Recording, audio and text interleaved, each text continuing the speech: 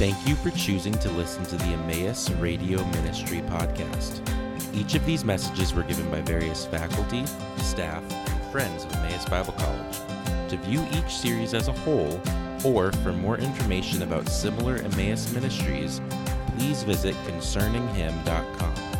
That's Concerninghim.com. Welcome back to our study of the Gospel of Matthew.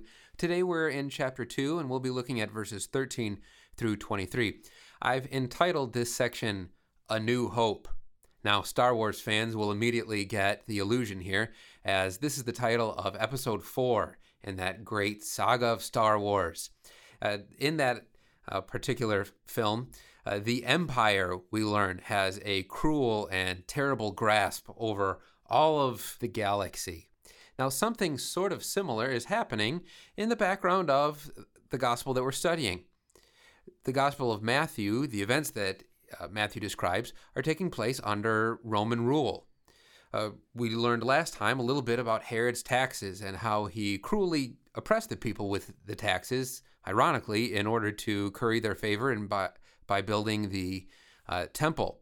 The Roman Empire was a violent time, even though they insisted on Pax Romana, the peace of Rome. Still, if you kicked against that, it came down on you like a hammer. In fact, around this time, Josephus describes a revolt after the death of Herod, in which Varus, the Roman governor of Syria, crucified 2,000 Jewish people for their uprising. Or a little bit earlier in Jewish history, you can read about crucifixion after crucifixion of women being crucified with their children and being forced to watch their husbands being slaughtered. It's a terrible time in Israel's history. So certainly that background is significant in how we understand the story that Matthew is seeking to tell. Just like you can't really understand Star Wars Episode 4, let's say if you walk in half an hour late and you don't know anything about the Empire, or you didn't see that famous beginning where the words scroll by. If you don't catch the setting, you're not really going to get the thrust of the movie. You don't get why this is significant.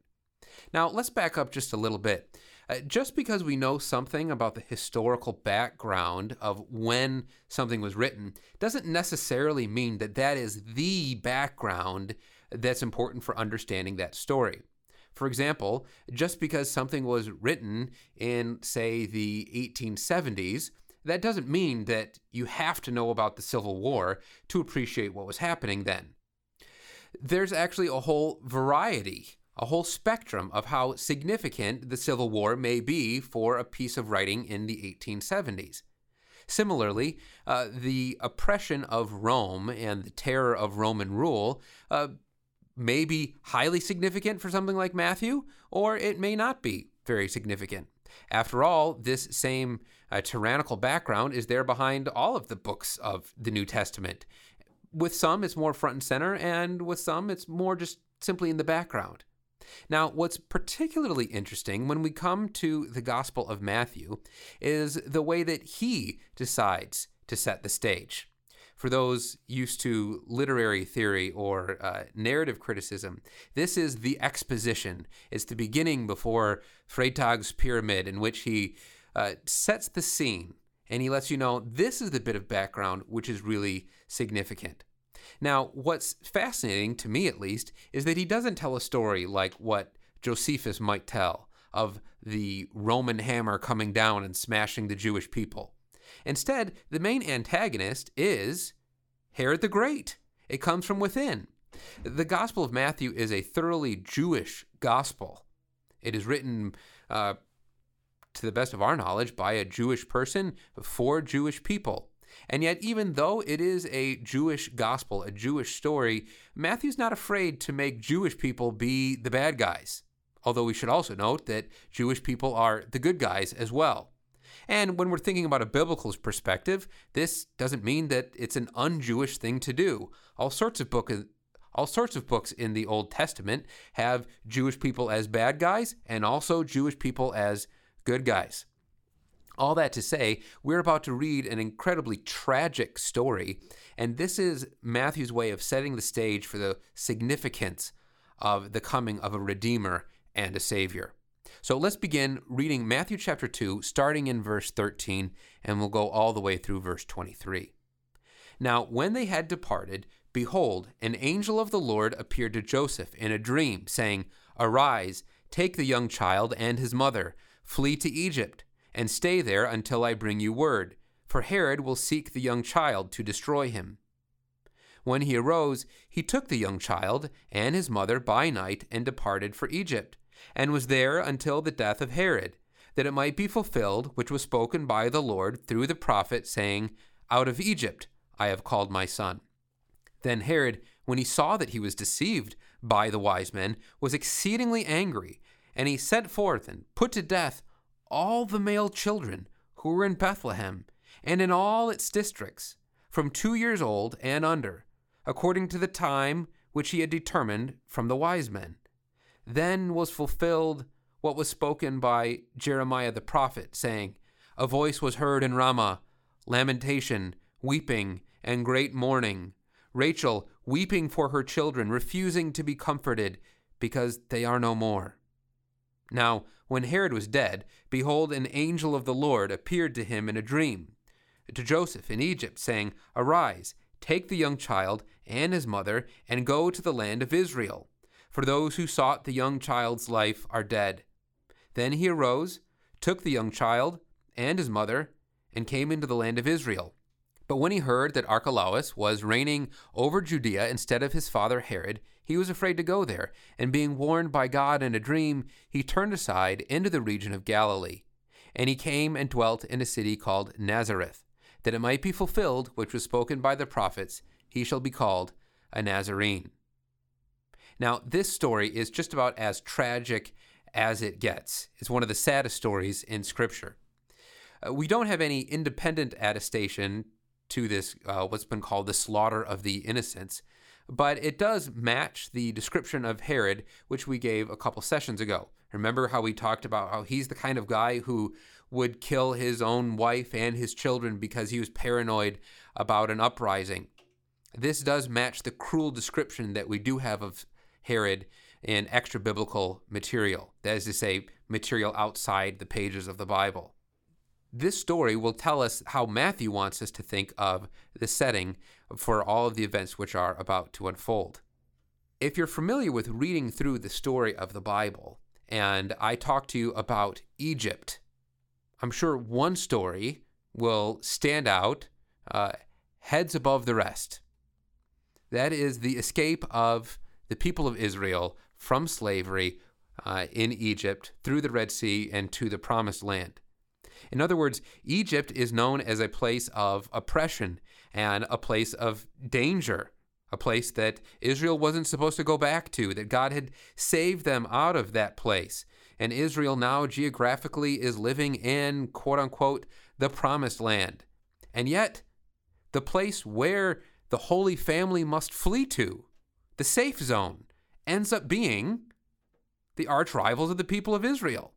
Now, this is all Matthew's way of saying, you know that things are really bad in Israel when Egypt is the safe place, and the place where your life is threatened is in Bethlehem. Now, the dark times that the Lord Jesus and Israel was going through is also highlighted by this quotation from the book of Jeremiah in verse 18. This is talking about the Babylonian exile, which is one of the most horrendous events in all of Scripture, when the city of Jerusalem was razed to the ground and the temple was destroyed and people were separated from their homeland. One of the lowest points in all of human history, when evil King Nebuchadnezzar came and destroyed the city of Jerusalem.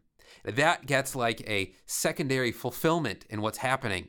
And ironically, that means that King Herod is like a new King Nebuchadnezzar, and the people, again, are going through a time of terrible exile. And yet, if we're interested in following through with Matthew's pointers back to the Old Testament, there's something ironic and interesting going on here. In fact, if we're attentive to the scriptural echoes to borrow the phrase from the great New Testament scholar Richard Hayes. If we're attentive to these echoes and go back to Jeremiah 31, we'll find rays of hope. So let's go back and read this prophecy, which is supposed to be fulfilled in the slaughter of the innocents. Jeremiah chapter 31 is in the context of the new covenant. It's really, from a certain perspective, one of the most significant passages in all of the Bible. It's something that the Gospel of Matthew will continue to interact with, about how the Lord Jesus has come to establish the new covenant by giving his body and by giving his blood. Let's read a little bit from Jeremiah 31, starting in verse 10. Hear the word of the Lord, O nations, and declare it in the isles afar off, and say, He who scattered Israel will gather him, and keep him as a shepherd does his flock. For the Lord has redeemed Jacob and ransomed him from the hand of the one stronger than he. Therefore they shall come and sing in the height of Zion, streaming to the goodness of the Lord, for wheat and new wine and oil, for the young of the flock and the herd. Their souls shall be like a well-watered garden, and they shall sorrow no more at all. Then shall the virgin rejoice in the dance, and the young men and the old together, for I will turn their mourning to joy, will comfort them, and make them rejoice rather than sorrow. I will satiate the soul of the priests with abundance, and my people shall be satisfied with my goodness, says the Lord. Thus says the Lord, a voice was heard in Ramah, lamentation and bitter weeping, Rachel weeping for her children, refusing to be comforted for her children, because they are no more. Thus says the Lord, refrain your voice from weeping, and your eyes from tears. For your work shall be rewarded, says the Lord, and they shall come back from the land of the enemy. There is hope in your future, says the Lord, that your children shall come back to their own border. We can stop reading right there. This, of course, is just such a beautiful passage of Scripture describing what God will do in what's called the Book of Consolation, in this time when Jeremiah stops from his sorrow to rejoice in what he knows God will do. Don't sorrow anymore, because you know that the time of suffering is about to end. And so we have here really a very tragic time. I could hardly begin to enter into the tragedy of what was going on in Israel at this time. And yet by quoting from Jeremiah 31, it's like Matthew is hinting at us. He's winking at us and saying, but this isn't the end of the story. There is a new hope rising. Matthew also has another fulfillment of Scripture passage in Hosea chapter 11, verse 1. Now, if we were to go there and read from that passage of Scripture, it's not quite clear that this is about the Messiah. In fact, as you keep reading, the person that's coming up out of Egypt does all sorts of terrible and sinful things. This is, in context, talking about the historical people of Israel. As terrible as Israel was in the past, this has a greater fulfillment. Someone greater than Israel, an Israel 2.0, if we could use that expression. The Lord Jesus is like a new Israel, recapitulating or repeating Israel's history, so that way he can do it right where Israel did it wrong. Now, this doesn't mean that Israel is set aside in God's purposes or isn't the object of God's love. Just because Matthew talks about Israel's corruption doesn't mean they're different than anybody else who has corrupt leaders. After all, his name is Jesus because he will save his people, Israel, from their sins. This new hope is in the perfect Israel, the Lord Jesus himself. He is no stranger to sorrow. The very early days of his life so well illustrate this in what's been called the slaughter of the innocents. Now, I just find it so fascinating that this is a part of the scriptural Christmas story. Sometimes we decorate our house for Christmas, and maybe at your house you have something like a nativity set. This is so different than like a Precious Moments nativity scene right here, with all of these baby boys being slaughtered. You know, one of the great Christian virtues is hope. But being a person of hope doesn't mean we shut out our eyes to all of the evil and suffering that's in the world. The Lord Jesus was born in the midst of evil and incredible suffering. But it's only when we stop and realize how bad things actually are that the hope that the Lord Jesus came to bring really shines at its brightest. I don't know whatever it is you're going through, how dark or dismal it may be, but whatever it is, know that there is a new hope found in the Lord Jesus himself. Thank you for listening to the Emmaus Radio Ministry podcast. This ministry is possible because of the generous contributions from our partners around the world. For more information about partnering with us, please visit emmaus.edu/partner.